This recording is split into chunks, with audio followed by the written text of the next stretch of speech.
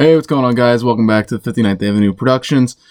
Tonight, me and Hammer link up again for another 19th Inning podcast. I'm your host, Louis LaRocco, and like I just mentioned, I'm joined tonight by Mikey Hammer Capice. How you been, my brother? I'm doing the same as I was this week, the week before, and the week before, and the week before. Quarantine just keeps on dragging and dragging. I'm happy to do another Yankee Friday, though. That's what we're here for. And tonight, guys, just a little bit of Yankees by the number. As in, we're going to go 1 to 25 and just mention off some of the greatest Yankees for each number and then the unanimous, the best. So we'll start this right off, and I'll swing this right over to Hammer. Mike, who do you got for the greatest number one of all time? Greatest number one of all time needs to belong to Billy Martin. Okay. Discuss that a little bit. So Billy Martin played 7 years with the Yankees from 1950 to 1957, where he put up a pretty solid career, I'd say. I don't know if you'd agree with that. Oh, 100%. I mean, 262, everyone knows it's kind of average. OBP is not great. Also a manager for the Yankees, by the way. Yeah. So. Yeah, I feel like you can go like a few different ways with this one. You have Billy Martin, then you have like the Bobby Mercer type person.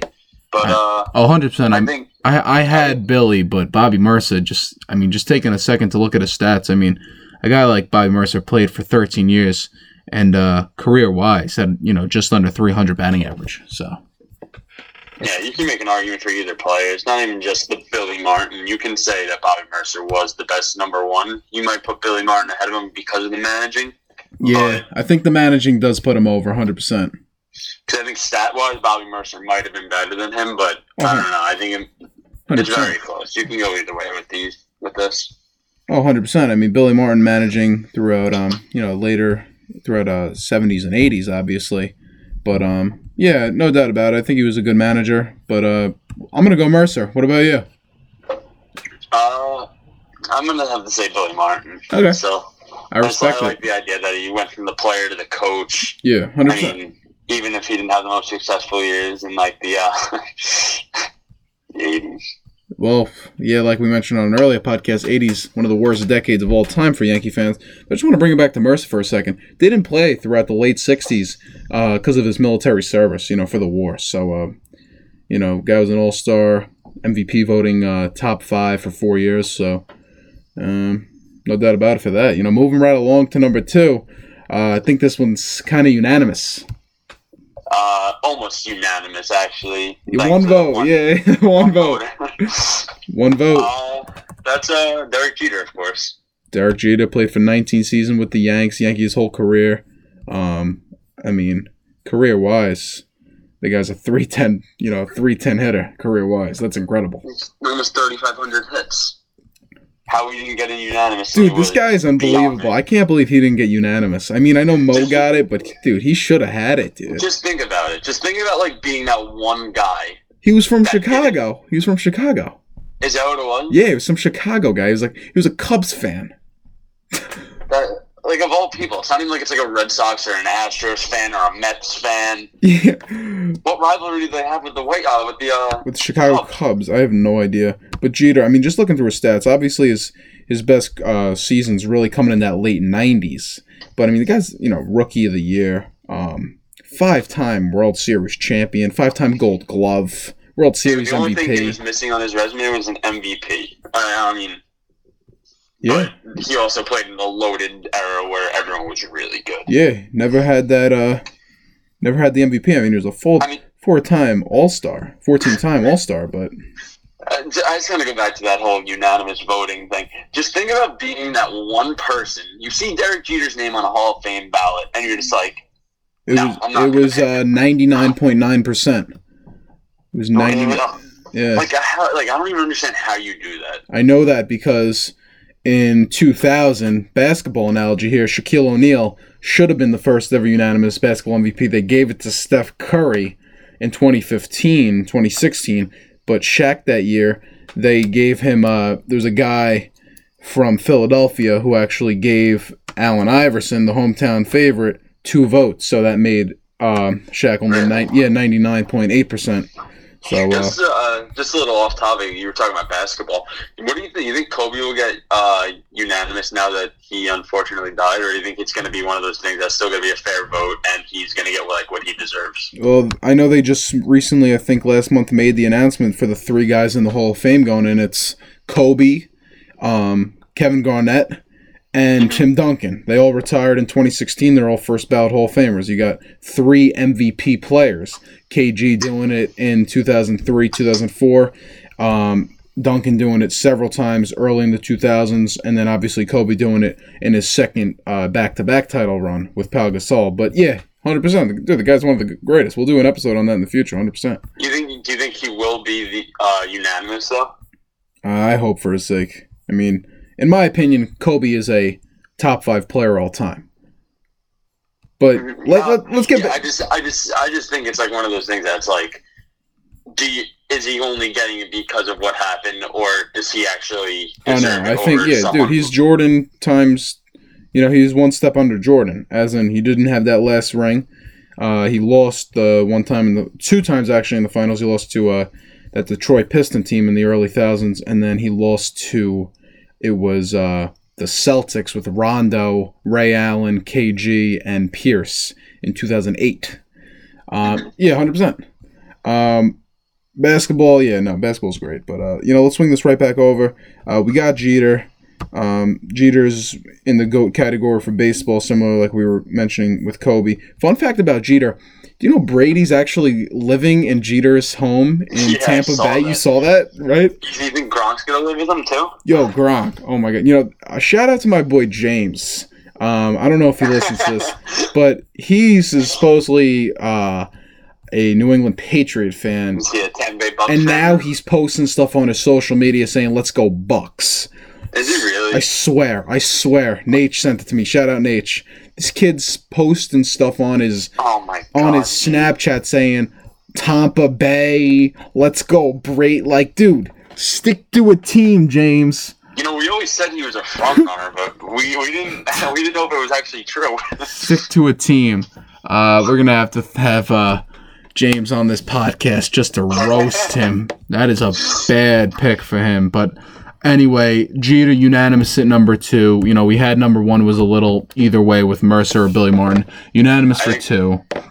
I think number 3, you're going to say the same thing as number 2. Unanimous. I just want to run through a couple Babe Ruth stats. I know we did this on an earlier Yankee Friday podcast that we do. But Babe Ruth, he's a 7-time world champion.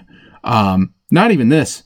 He was a ERA title winner as when he was a pitcher earlier. This is obviously his days with the Red Sox. Yeah, Red Sox before he got traded and that curse happened. But I mean, you look at a guy. The guy's only 6'2", 215. The weight's got to be off. I mean, I think he might have been around. Oh my God, there's no. The guy might have been around 250. You look at them pushing 250, 260. Yeah, you look at the Murder Row days. But like I mentioned earlier, 27 is one of my favorite seasons to ever look at. 356 batting. I mean, slugging. This was, I believe, top. I think this might have been the number 2 slugging season of all time, right behind that early thousands Bonds. But he slugged for 772. He's 60 home runs. Imagine if the intentional walk existed then, or if it was track. Dude, if it existed. If it was track. Dude, they didn't even wear helmets. This is another basketball thing that I want to bring up, and I just want to hear your opinion on it while we're just talking about it. Babe Ruth is considered by many and by myself as well. I know you're in that Trout category, but I believe Babe is the greatest baseball player of all time. Now, and we say that because of his numbers, doing it in a time period, of course, is where the debate comes in. But you look at a guy like Wilt Chamberlain in the 60s and early 70s that he dominated throughout basketball. Why is Wilt Chamberlain never in that GOAT category for basketball? And he did it in the 60s, and we talk about Babe Ruth doing it in the 20s. Give me, why is Wilt Chamberlain never talked about as the GOAT when he put up some of the craziest numbers in only 13 seasons? I mean, I don't really know much about basketball to give you a really good argument about this, but it's you have Michael Jordan, the greatest player in the history of the game, and you agree with that, true or false? Well, 100%, but I just want to give a stat out. Yeah, in 1962, this is off the top of my head because I love basketball and I love Wilt Chamberlain, but he scored, this was the year he scored 100 in a game, I mentioned this on an earlier podcast. This was also the year that he played every second of every single game. There's only 48 minutes in a game and 80 games. He played every minute of every game. Imagine someone doing that today. This was the year that he averaged 50.4 points a game. So he's averaging 50 a game. This was the year Is that the most of all time? Oh, dude, by far. He has the next to that is like 40 a game that he averaged. He has by far every record. Then you look at his rebounds a game, 25. The last person we saw doing that was Rodman with the Spurs. Then you look at the MVP race. He didn't even win the MVP that year. They gave it to Bill Russell, but this was also during Bill Russell's time where he won 8 straight championships from 59 to 66. But just imagine scoring 50 a game, averaged, and not winning the MVP. It's incredible. Dude, there'd be riots today if that happened. Dude, we got a guy like you got It could be one of those. It could be one of those things that he's not considered the greatest too, because there were only 9 teams in the league at the time. So it was almost like no, that's why he. Yeah, of course, I agree with that. But I will say the most dominant player of all time. He gives Shaq a run for his money, because I believe that 62 season is right up there playing wise with that 2000-2001 season that Shaq did when he ended up three-peating with the Lakers. You can say Wilt Chamberlain's probably what's it called, a top 10 athlete of all time. What do you think about that? I would say top 5. I think no doubt about it. You're gonna have to put Bo Jackson in that category. I'm not talking about I'm talking about career, like who had the greatest career of any player in sports history. You're just talking. I mean, I might be biased for being a hockey guy, but Wayne Gretzky holds or shares 61 records in the NHL. Dude, Gretzky's the go. Dude, we got to get back to this. I'm sorry. We got to get back. We'll save this for another time. Yeah, we're going to have to save it for another time because we have so many great ideas. I know we can do Yankee Friday. This is what we're doing tonight. And Babe Ruth, guaranteed. Back to him. The guy's got 714 home runs. You want to touch on that a little bit, his hitting? I mean, it's incredible. Are you talking about Babe Ruth? Yeah, Babe Ruth, dude. 714 home runs. That stood until, I believe, Hank Aaron broke it 755, later to be broken by should-be Hall of Famer Barry Bonds. Oh, boy. Here we go. Here we go. The guy was average. In 22 years in the MLB, he also had over 2,000 walks, which you rarely see, especially in the time where everyone was kind of mashing, having a high batting average, stuff like around those type of things. It just makes it even more impressive that it kind of looks like the Bonds numbers where they were afraid to pitch to him. Guy's an animal, dude. I can see why. I mean, his career slugging is .690, leads the MLB all time. His lifetime OPS is a 1.164 best all time. His OPS plus is a 206 best all time. I mean, he's a once in a generation player, and I guess he is the greatest number 3, not just in Yankees history, but in the history of baseball. No, not even just baseball. In the history of sports, he is the greatest number 3.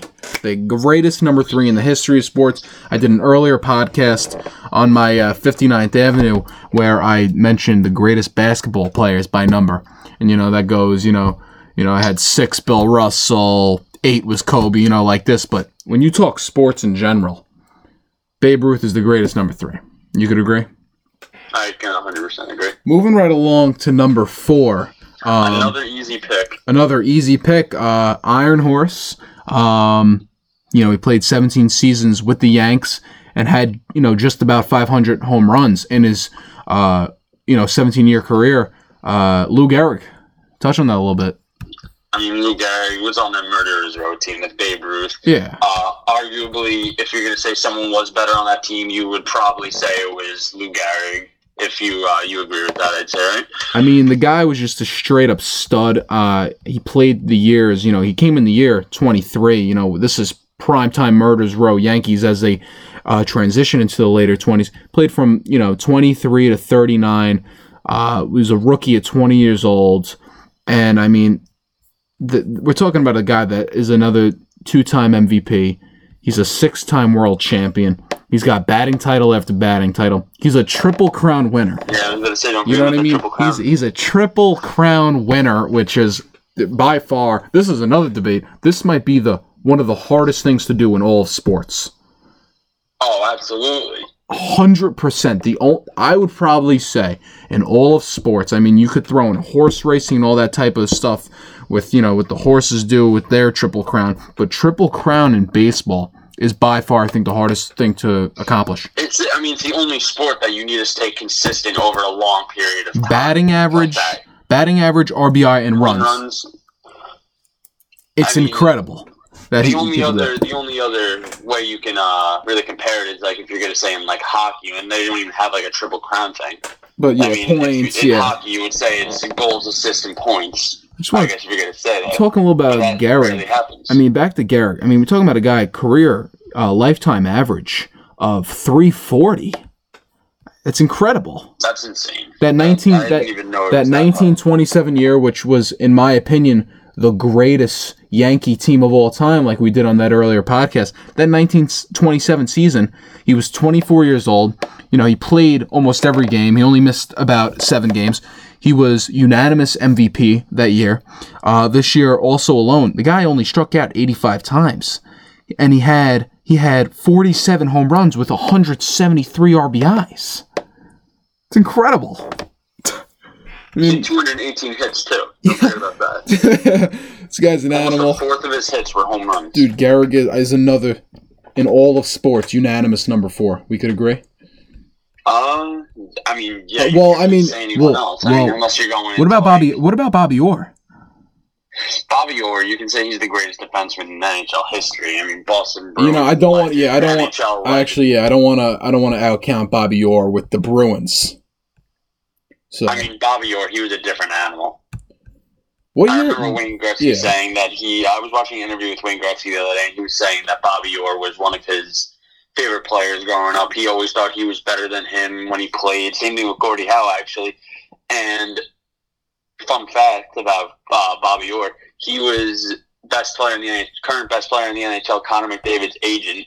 Oh, really? The time he was like 16 till he was 20. He actually might still be his agent. Bobby Orr. One of his agents. We're also talking about a time period of Bobby Orr. He wasn't even wearing helmets, dude. No, I know. That's crazy. One of the most famous goals in history. The Stanley Cup against the Blues. No doubt about it. Definitely Bobby Orr, Hall of Fame for that reason. But swinging it right back over to, in my opinion, the greatest Yankee number 4, and possibly, arguably, all of sports, Lou Gehrig, had a great career. And that leads me right into number 5 for another, I think, unanimous number 5. And this could also be another thing where this could be on the all-time sports numbers list with Joe DiMaggio. Joe DiMaggio. We were talking about all these great players, and you ever notice who are the 5 Yankees you think about when you hear the New York Yankees? Who are the 5 most famous Yankees? Personally, yes. Babe Ruth is on that list. Uh-huh. Lou Gehrig is on that list. Jeter and Mo are guaranteed on that list.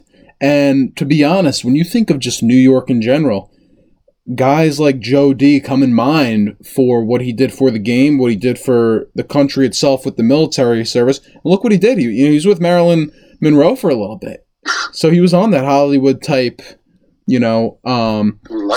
We're talking about a guy, we're saying, Babe Ruth, 7-time champion. Lou Gehrig, 6-time. Joe DiMaggio is a 9-time World Series champion. Dude, he's a 3-time MVP. 13-time All-Star. Won the batting title twice. You look at his stats. We always talk about the great season. His 1941 season, he's got 125 RBIs. Another unanimous MVP for another Yankee player. And he bats, one of his career highs, 357. It's incredible. I just always wonder, I wonder what this would be today. I would love to see Joe D. If someone did something, if someone put up these numbers today, I want to know, what the reaction would be. Just that stat alone. I'm all about winning. We know that if you want to switch to basketball, my all-time center is Bill Russell. When you want to talk about football, my all-time quarterback is Brady because of his rings. And when you're talking about just defense and hitting and championships, I think Joe DiMaggio is in that category. I mean, yeah, you have. I mean, there's so many great Yankees that you can put up an argument for 3 days talking about who's the best Yankee of all time, and he gives a great argument. End up with Joe DiMaggio in the top 5. He gives a great argument. I mean, we're talking about a guy. He only played 13 years. He had 2,200 hits. I mean, dude, we can go on for Jody for a while. I just want to switch it over to that all-time sports number 5 greatest of all time. Who else could we even say at number 5? You know what I'm saying? Joe DiMaggio. I mean, Joe D, I think for that reason, is probably the greatest number 5 of all time. I mean, you can think of maybe like a Johnny Bench or a George Brett, but they're not even close to it. What about Donovan McNabb? Donovan McNabb. Fun fact about him is nephew actually plays in the NHL. Oh, really? Yeah. All right, moving right along to, that's another unanimous number 5. But moving right along to number 6. Now, this one can be tossed up in the air, and I'm going to say one that's kind of out of left field, but, he could be in the category. We're talking about a guy that played 11 years, 11, 12 years with the Yanks. Ended up later in his career going over to Cleveland, where he was a all-star a couple years in a row. But second baseman, shorter dude. How about a guy like Joe Gordon? I mean, that's not what I would have put there, but I can see like your argument. I mean, the guy was in 1942, MVP of baseball, batted .322. Played 150 games at 27 years old, and he was in that MVP run for 3 straight years. What do you think? Once again, you can argue it all you want, but there's really no right answer, especially for like this number, because of, I'm not going to say it's a weaker number, because there is no weak number with the Yankees, like first 15 numbers. Who would you say? Me personally, I would say like Tony Lazzeri. Tony? He was on like one of those Murderers Row teams. He played with the Yankees almost his entire career. He split a season at the end of his career with the not the Cleveland Browns, the Brooklyn Dodgers. Oh, Brooklyn. I was about to say Cleveland Browns. Another second baseman, yeah. He was on the Murderers Row. I could definitely agree with that, because we're talking. The guy alone, he's got 5 rings. He's got 5 rings. Yeah, he's got only 5 rings. Once. I believe his number is. I think the number is retired after him. Mm-hmm. I'm fine with putting him in. 100% sure. But he batted .292. He put up almost 1,200 RBIs, 148 stolen bases, 380 OBP. Put together like a solid little career, and was one of the essential players, I guess. Yeah, that was he played on the greatest Yankee team, in my opinion, of all time. So I'm fine with putting him there. Moving right along to number 7. Another unanimous. When we were talking a little earlier about Yankees that come to mind, I think he might also have to be in that top 5 category if you wanted to really narrow it down. He was the man. Mickey Mantle.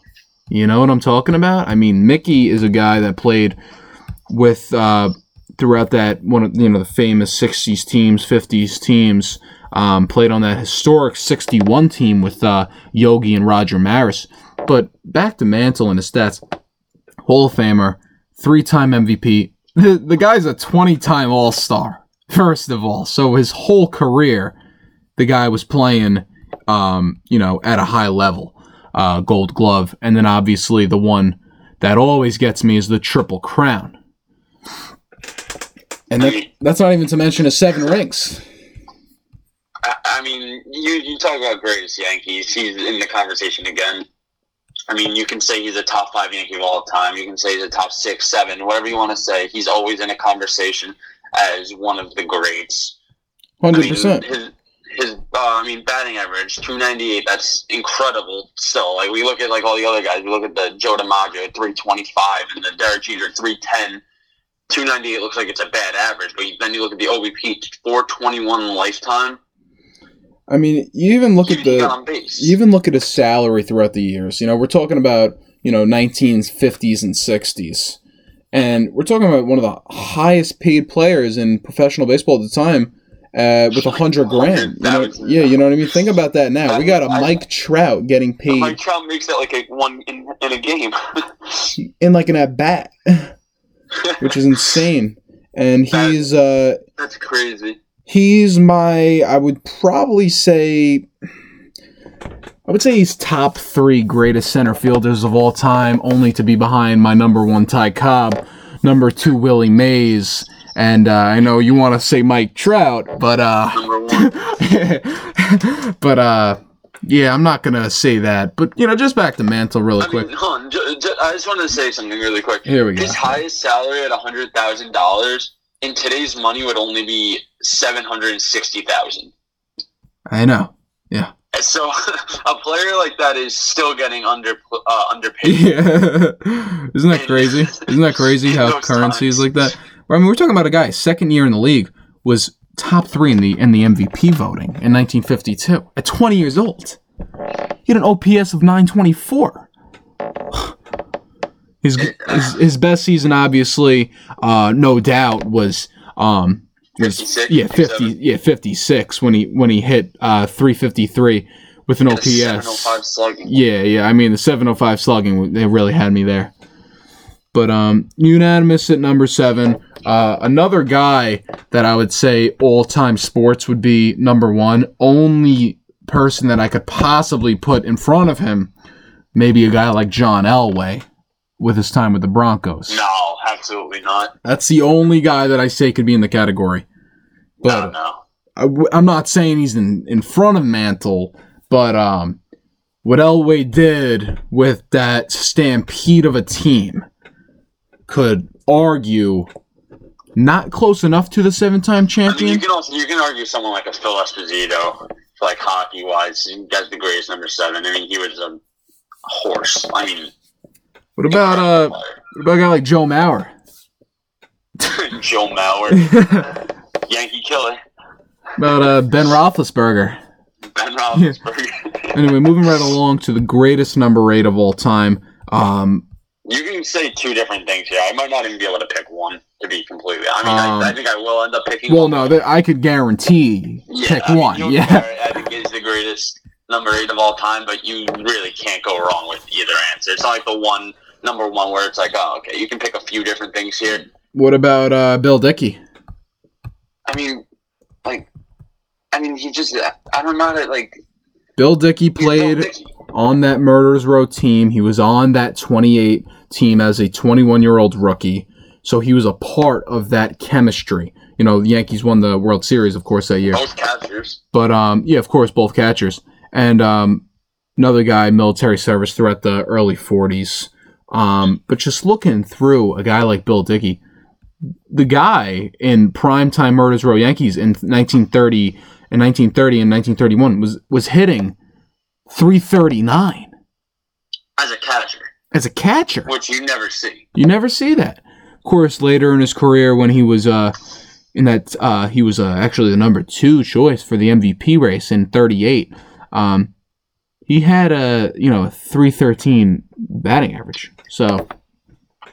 Like I said, as a catcher, that's unheard of, especially today with all numbers going down. But when you think of, this is not just baseball, this is not just Yankees, all of sports, another guy, all of sports. We're talking about a guy that's only 5'7". He was born in 1925, grew up in St. Louis, Missouri, but said that he was a Yankee fan when he ended up meeting Babe Ruth later in his early in his career, actually. But the guy's a 3-time MVP, but he's a 10-time playing World Series champion. I'm going to go back to hockey. The only other player that I can really think of that was a better number 8 or has the potential to be even better number 8 is the great 8, Ovechkin. Ovech, yeah. Well, what's Ovechkin's done? Yeah, what he's done with Washington the past couple years. It's unreal. He's going to break Gretzky's record for goals. It's going to be incredible. I mean, if the season... There is definitely a couple of debates for baseball-wise, as in, Gary Carter, Joe Morgan, a guy like Cal Ripken Jr. I don't think those people are close to a Yogi Bear. I think the only person that you can really talk is maybe Kobe and maybe Alex Ovechkin. What about a guy like Troy Aikman? That's my team right there. So. Hey, speaking of the Cowboys, and I want to hear, they had the biggest steal of the first round of the draft. No, I think Jerry Jeudy was. What? Jerry Jeudy. Oh, to Denver. 16. To Denver, yeah, he went I think 15 to Denver. No, I'll be honest with you. Henry Ruggs. Jets weren't gonna do that. Oh, shout out to my boy John. My boy John, he's coming back on the podcast on Monday to rant about Mekhi Becton. He said that if they chose Becton, 64 pounds. Dude, he's not even the best tackle in the draft. The best tackle was Wirfs, and he ended up going to Tampa Bay. Gotta protect Tom Brady, I guess. But I can't with the Jets anymore. Dude, Jets are terrible. I made a comment, and I was just like, yeah, okay, you need to protect Sam Darnold, but you can protect him all you want. But if he doesn't have anyone to throw to, it doesn't really matter. They needed Jerry Jeudy. I was surprised that Ruggs, the third from Alabama, over all of them? He went to Las Vegas. Now, I look at a team like Las Vegas. They have a fine quarterback grouping, and Derek Carr is the starter, and then Mariota. Mm-hmm. I think Mariota should be the starter, though. The guy was a Heisman in college and had a great first couple years with Tennessee. I don't think he was given a fair chance. Yeah, he was not given a fair chance. He never had a good team. Yeah, the Titans were terrible. They only got good last year because Derrick Henry rushed for 250 yards in 3 straight games. I mean, yeah, I'd like to see the dude. CeeDee Lamb dropping to the 17th pick. Dallas was predicted to get a safety from Alabama who ended up dropping to a late second round pick. Kuiper had him going. So with them taking Oklahoma's finest with CeeDee Lamb, you look at that. That's going to be a 3-headed monster on the outside slot receivers. CeeDee Lamb, Amari Cooper, and a guy like Terrence Williams. And can't even forget, how about Michael Gallup? I mean, that is a stacked receiving core. Well, I just want to say, it doesn't really matter how good they are. I pray Prescott doesn't come back. I pray Prescott doesn't come back. You'd rather have a high school quarterback? I mean, I'd rather have a Sachem North. I mean, get that guy over. I mean, first of all, at least we got that new coach. Whatever. Back to number 8. Yeah, I'm sorry. Yogi Berra. Back to number 8. The only one that I had was 3-time MVP, 10-time World Series. It was automatic with Yogi, and then when I talk NFL, it would have been Troy. But anyway, moving right on to number 9. Another guy that I believe in my book is unanimous is Roger Maris. I don't know about unanimous, but who would you put in front of him? I would put someone. I could see someone like Craig Nettles. Okay, talk to me a little bit about that.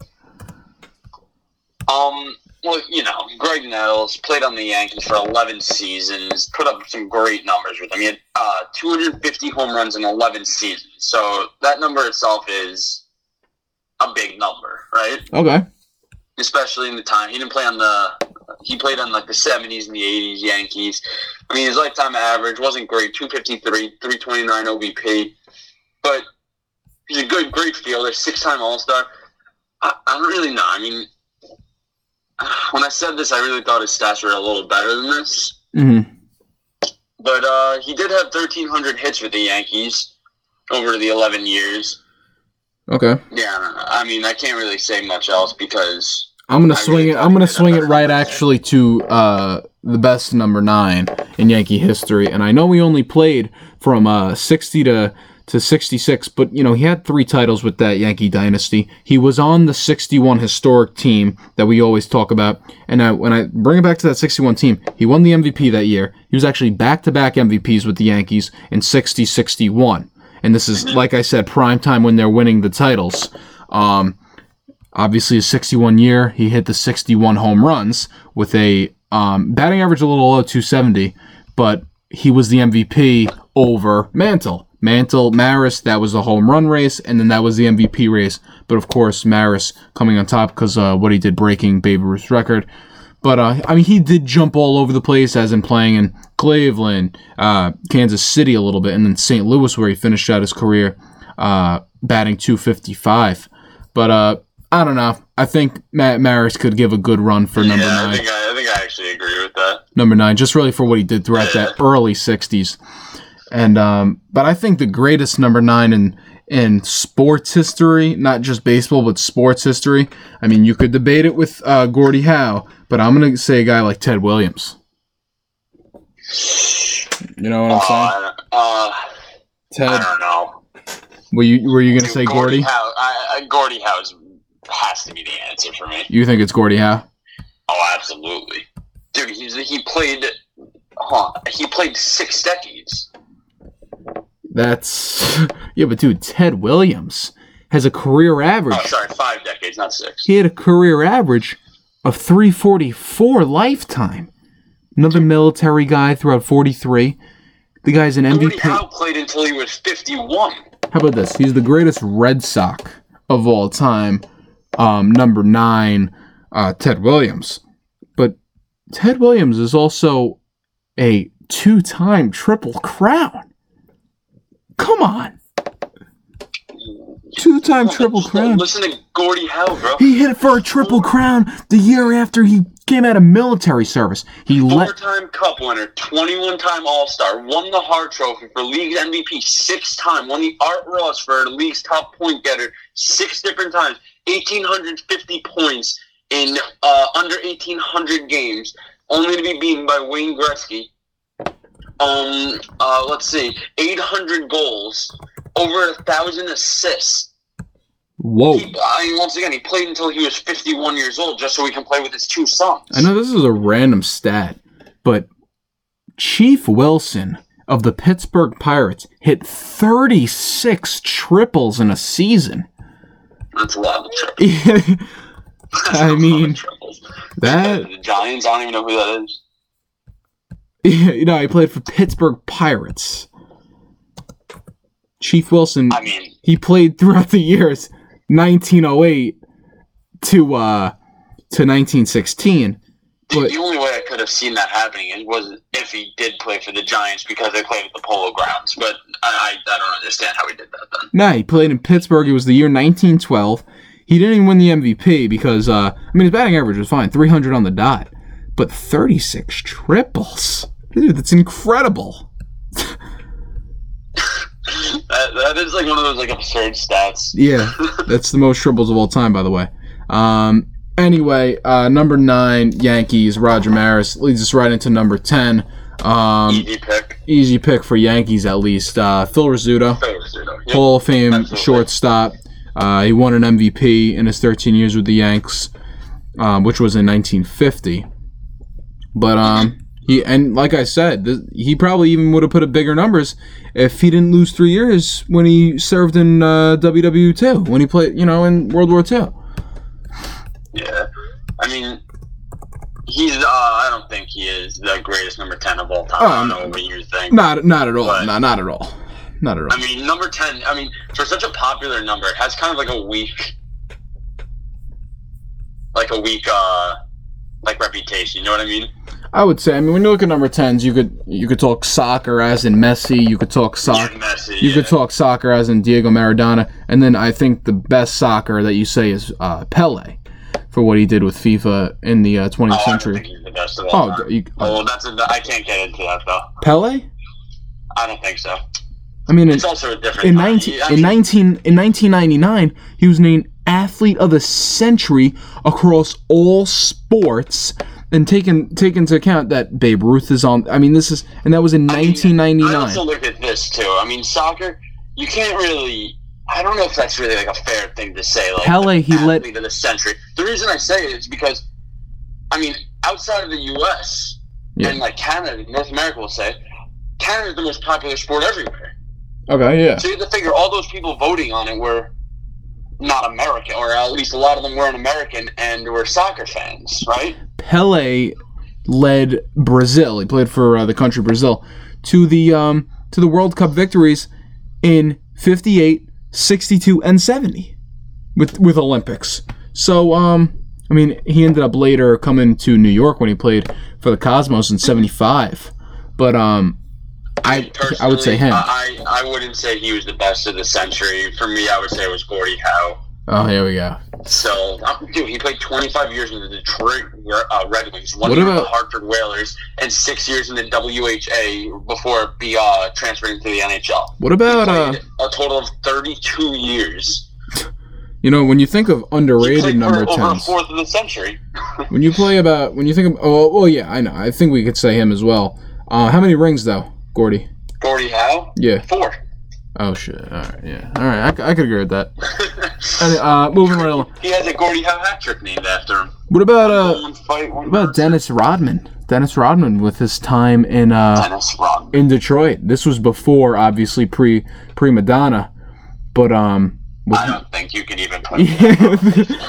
He's Dennis. Yeah. I don't even think he knows he was number 10. If you look at him now. Yeah. But number 10, Phil Rizzuto, fine career. And that moves us right on to number 11 with a guy, pitcher. Yeah, Lefty Gomez. Pitched 13 seasons with New York. He's in the Hall of Fame after posting a 3.34 ERA. You know? I mean, it's impressive. And I'm just looking at his stats right now. I always hate, like, when these players, like, they'll play their entire career in one place and then go somewhere else and, like, play a minimal number of games. Like, I mean, you're not going to play. Like, I'm just looking at it right here. He played 1 game with the Washington Senators. Really?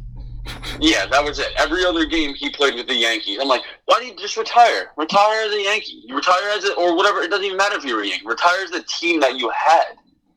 Like, the team that you were famous on. The team that made you famous. The team that gave you a chance. Like, I feel like a lot of these players do it almost as like I think I can still play, when in reality they really know they can't. Switching right on to number 12, speed things up a little bit. What about a guy like Wade Boggs? 3,000 hits. You know, what do you think? Are you talking about for the Yankees, like, that's number 12? Yeah. See, I think number 12 isn't retired by the Yankees, I don't think, right? Yeah, it's not. So Troy Tulowitzki wore it last year. Did he? Yeah. So I guess, like, you could say, I don't know if you knew this, but there was a player, his name is Gil McDougall, or whatever his name is. When the heck was this? Gil McDougall? And when was this? He actually played in the 50s and early 60s. He played 1960. He played from 51 to 1960. All his years with the Yankees. I see right here. Gil McDougall. I can't even say his name. Gil McDougall.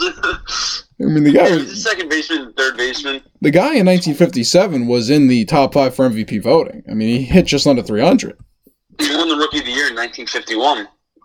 Great season. I mean, that's kind of a weaker number for the Yankees, I guess. I mean, the name says it all. I mean, the guy was second base, third base, shortstop. Passed away about 10 years ago.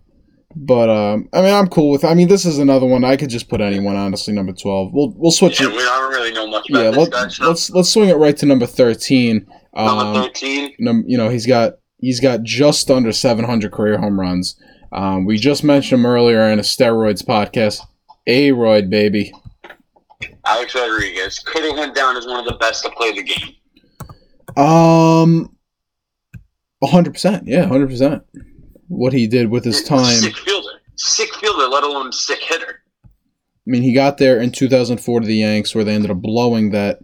He ended up blowing 3-0. I'm not old enough to remember that, but I can. Yeah, we think there would be like holes in my wall. We think of, great seasons and great off-season acquires. We just think about what happened with Garrett Cole coming to the Yanks. But when you think about what they did in 2003 going into 2004, A-Rod this is prime A-Rod, 27 years old with Texas Rangers. He was the reigning MVP in the league. Traded to the Yankees for Alfonso Soriano. And we would later on get Alfonso Soriano, if we remember. This is coming off 2003. He was a MVP with Texas, and then Yankees at the time just lost the World Series. So you're thinking, oh, this is going to be the best season of their career. And of course, the Red Sox stunned the world. But I can't. Oh my God, I can't see him buying the Mets. You heard about that $2 billion, right? I was talking to Nate. Shout out Nate about this, and he said he doesn't even want him. I think he would be great for the Mets. $2 billion. Him and J-Lo. Yeah, they got a JP Morgan fund. They want it for $2.2 billion. I was talking to my dad about that. I cannot see him owning the Mets. I just can't. I would love it. I was joking around with my friend the other day. I was like, he's gonna make one day of the year Luis Castillo Day. Yeah. Drop the ball. That's great. We'll do an episode on greatest announcer calls of all time. He dropped the ball. The best was the Mets commentator's reaction. Or the you could tell the disappointment. Armando Galarraga. He's out. No, he's safe. No, you've got to be. The Jerry Meals. Jerry Meals called him safe. The throw beat him by a mile. That might be one of the worst calls. That actually. That cost the game. That would be the worst. No, the Jim Joyce. The Jim Joyce is the worst call of all time. You gotta be kidding me. No, that was Jerry Meals. That was the Jim Joyce where they're like, Jim Joyce called him safe. The throw beat him. Oh, no, that was the other one. That's Jerry Meals called him safe. The throw beat him by a mile. Anyway, A-Rod, I think, gives it a run for its money as one of the best 13s in sports history. Obviously, only behind, I would say, probably like Dan Marino, maybe a Kurt Warner. And then, of course, I think my number one is Wilt Chamberlain, Wilt the Stilt. But moving right along to number 14, how about a guy? This is another tough one. But this one I like, and he only played 3 years, 2010 to 2013, and he finished top 5 in the MVP race in 2011. Curtis Granderson. What do you think about that? You're gonna say Curtis Granderson? Oh, fun fact: I was at the game that he hit 3 back-to-back-to-back home runs, and it was actually a Yankees classic. I remember I was there. Yeah, Curtis Granderson. What do you think about that one? I don't agree with it. This is a guy that's now in Miami. Does he still play? I thought he retired. No, yeah, he played in Miami last year. I think he retired though.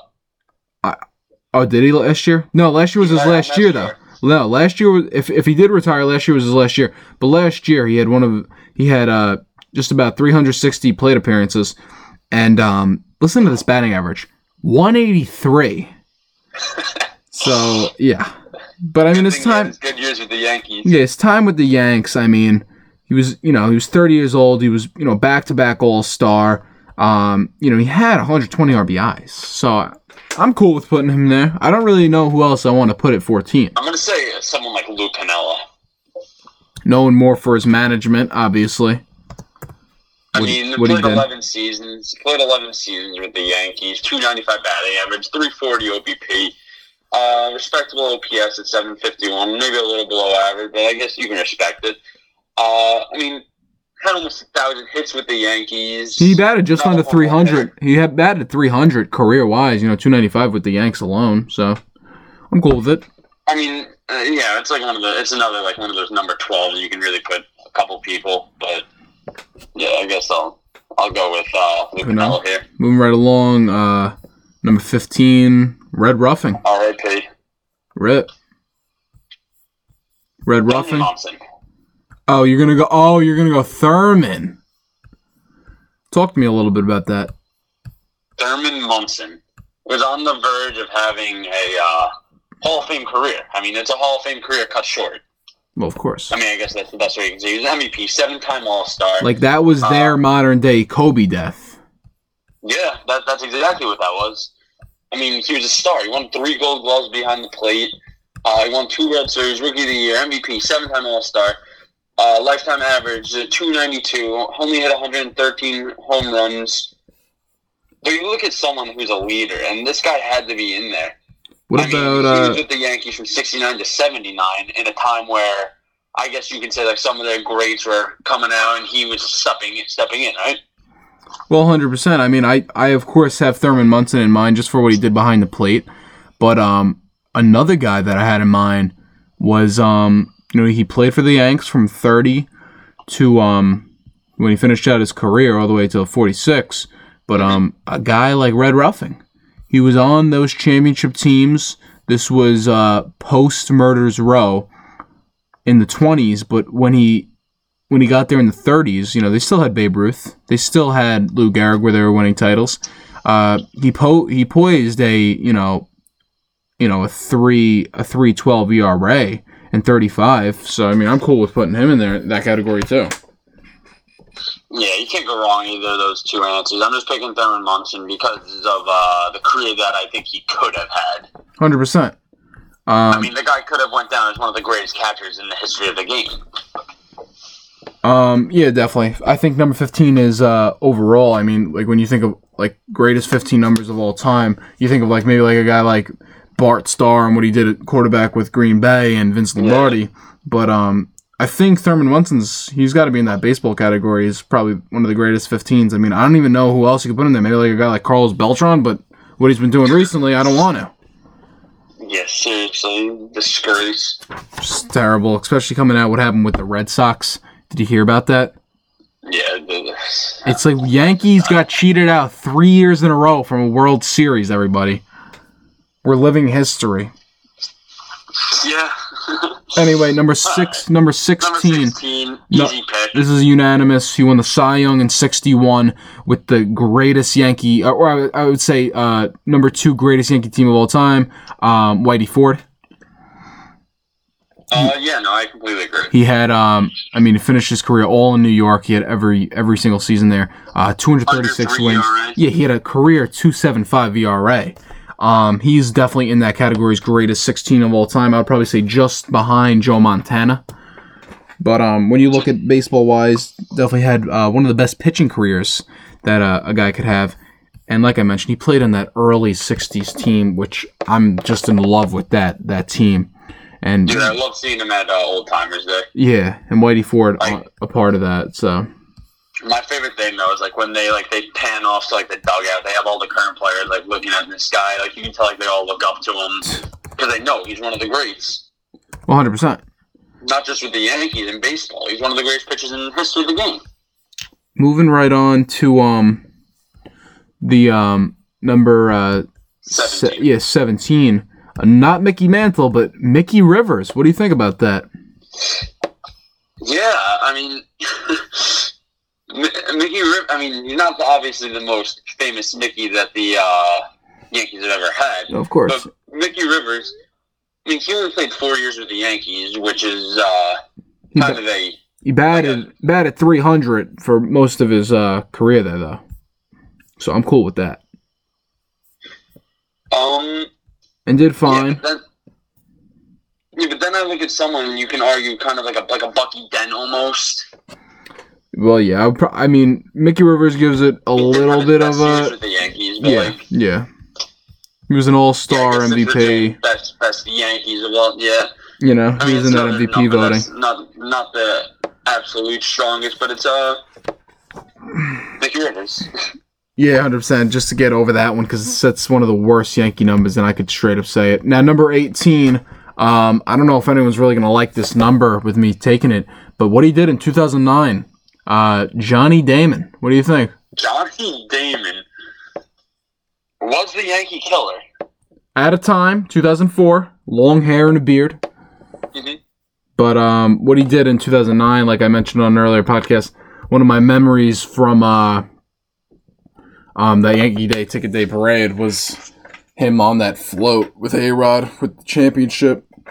So I don't know. I like Johnny Damon. What do you think? Who do you got? Who did you have? I really want to say like a Didi or someone like that, but I don't know if I really can. So I'm gonna say Scott Brosius. Ooh, that's a great pick. Scott Brosius. Made it to the World Series all 4 years that he played with the Yankees. Won 3 of them. you look at someone who is like he could have retired a champion. Not necessarily the best player in the league, like on the team, but he was a player that every team kind of needed. Like, if that makes sense. You know, when he did have his big run was in '98. Obviously, hit 300, made it to the All-Star game. OPS was just about 850. But never was a big home run hitter. You know, average about 15. Has one of the most famous catches in Yankee history, though, the David Wells perfecto. Yeah, he called it. He also had that home run. Which one? He had that home run in to send them to like extra innings against that when Aaron Boone hit that home run. Like, he set that up for Aaron Boone. God, yeah. Aaron Boone. Oh boy, Aaron Boone. He's done great. He's destroyed himself playing basketball. He's done great as a coach, though. He's statistically has the greatest first 2 seasons ever as a coach. Statistically, you got to look at the team he had, but I'm sure a lot of that is in the managing too with him. But I'm cool with Brocious being there. I mean, he played from '98 to 2000. All 4 years with the Yankees, like you said, was to the World Series. He won 3 in a row with the Yanks, and then 2000. 3 years. Yeah, exactly. And then 2001 retired. As a not as a champion, but at least as an American League champion. Also was a Gold Glove winner, and he was also a World Series MVP, the Willie Mays World Series MVP. Moving right along. Thanks, Luis Gonzalez. To 19. What about a guy like Dave Righetti? I 100% agree with that. Played 11 years. Yeah, he played 11 years with the Yankees. Rookie of the year in '81.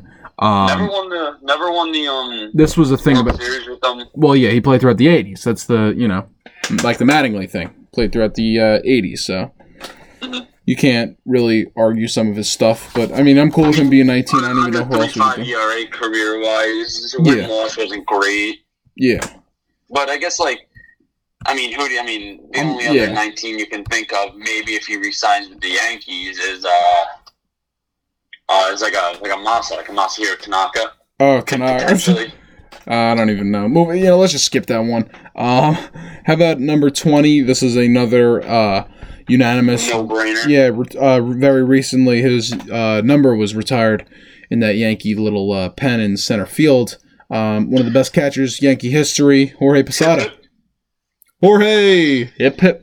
Jorge! Hip hip. Jorge! Fun fact, I actually started one of those chants in Yankee Stadium. Oh, did you? I did.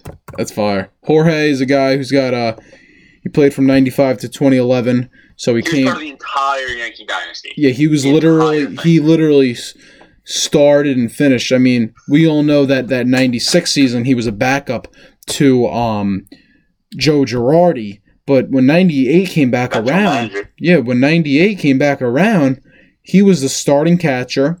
I mean, he's a career 373 hitter. There was never a season where he hit over... Two.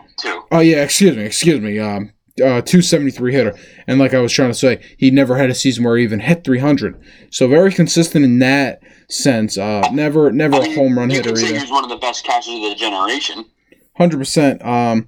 He was in the MVP voting in 2003 as a top 3 candidate when he hit 281. That's top 6 in 07. Yeah. I'm cool with him being number 20 as the all-time, no doubt. Can I just bring a little funny thing? Remember when he played played second base, fired an absolute missile to Nick Swisher? Yeah, I do remember that. Scoop at the last play of the game. I think one of the worst things at first baseman, and you're a first baseman, you can say this, when you have the guy out by a mile and the guy still throws an absolute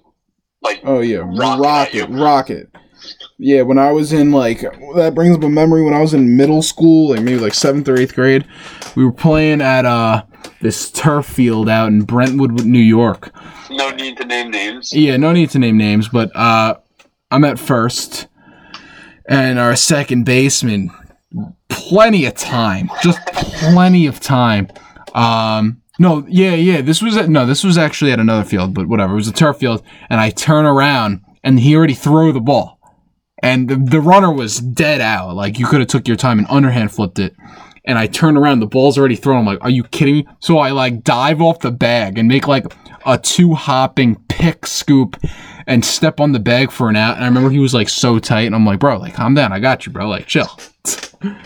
I mean, I just don't understand. Like, what are they trying to do? Show off their arm? They're playing second base. Yeah, I know. Have the job to play shortstop or third. Moving right along to number 21. I want to hear your 21. choice. Who do you got? Paul O'Neill. 150,000% Paul O'Neill. Really? Oh, yeah. I mean, he's a part of 4 world championships, you know. 4 world championships. Fun fact, you go on Baseball Reference, it actually says, if you remember his famous kick play.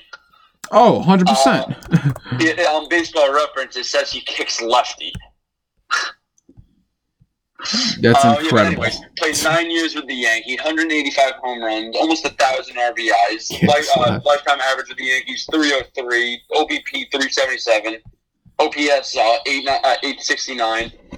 Played half of his career in Cincinnati. Once he ended up coming over to the Yanks, he immediately jumped right into the top 5 MVP vote, batting 359.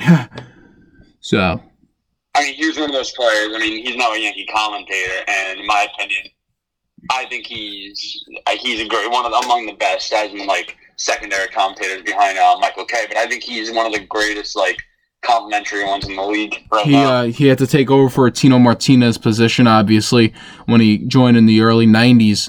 And he played, like we said, on that late 90s dynasty, retired in 01 after the loss to the Diamondbacks, but had a great career. Was a career-wise 290 batter, 288. Two Yankees retired after that. Maybe it was Luis Gonzalez cost a lot of people their careers. Moving right along, almost done with the list at number 22 now. We were talking about this a little yesterday. When we weren't on the air, but we were talking about this. I got a guy like Clemens. He won 2 World Series with the Yanks in 2000, and then I believe. Oh no, he had 1. He lost in 2001, but he got there with the Yanks twice. What do you think about him being at 22? I mean, I can agree with it. I mean, the picks for number 22 aren't the greatest. He played in 3 decades. The only other person you can think of is maybe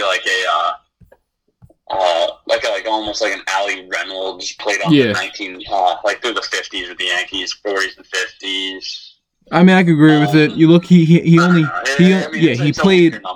Or no, excuse me, he did have the two World Series. I was right. He made it to 4 World Series with the Yankees in 99, 2001, and then 3, where he ended up winning in 99 and 1000. But just think about this. He was, in 19, we think about all these great acquires that the Yankees have throughout history, and I bring up the Cole thing.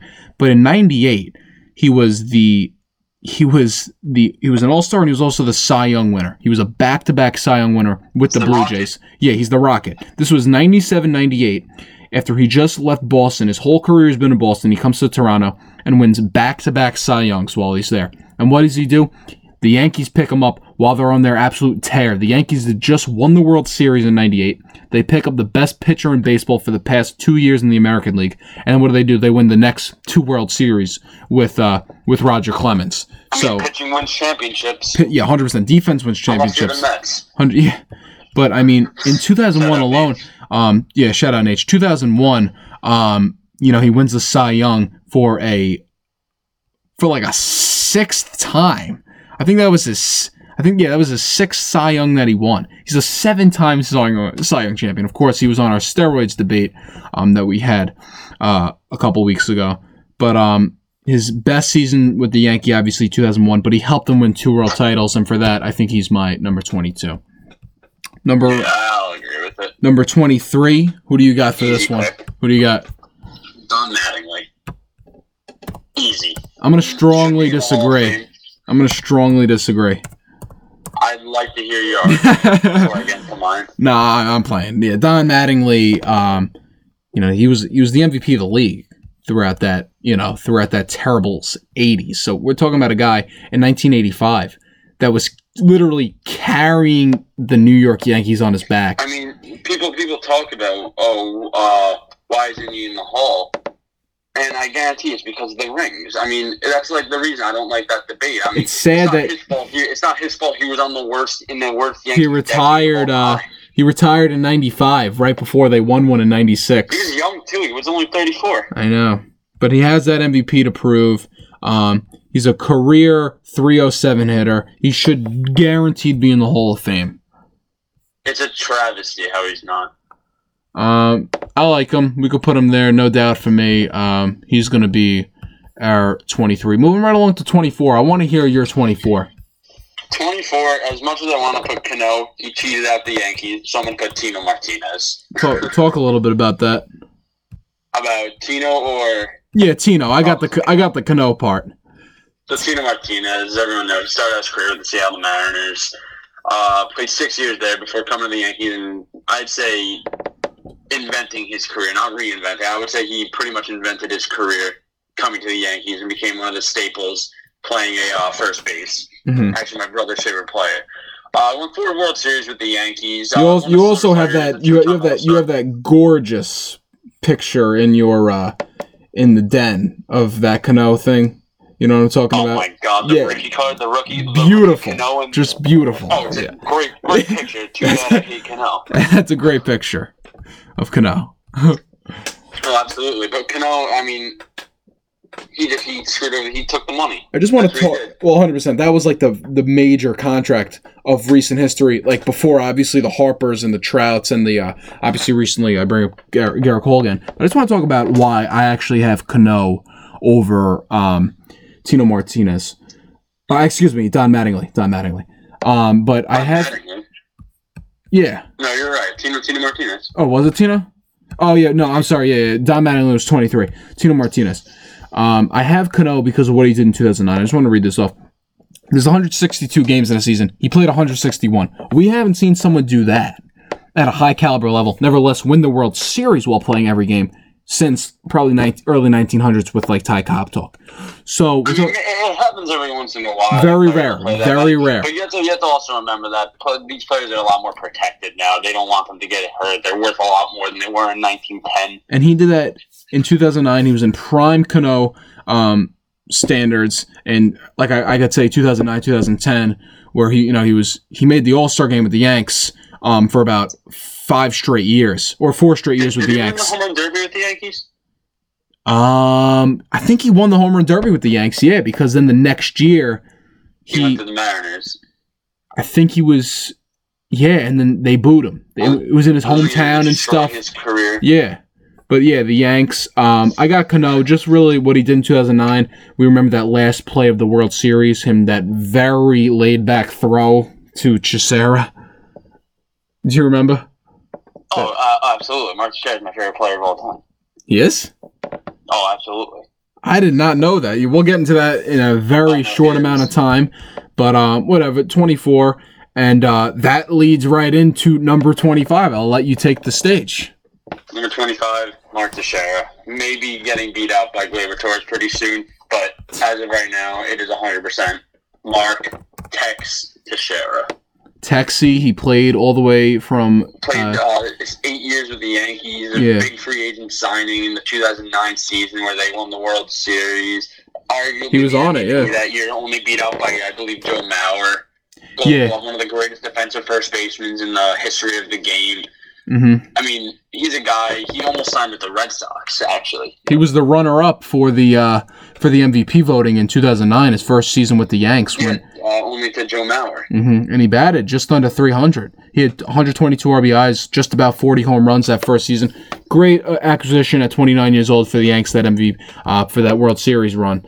But I don't even think there's really even a debate.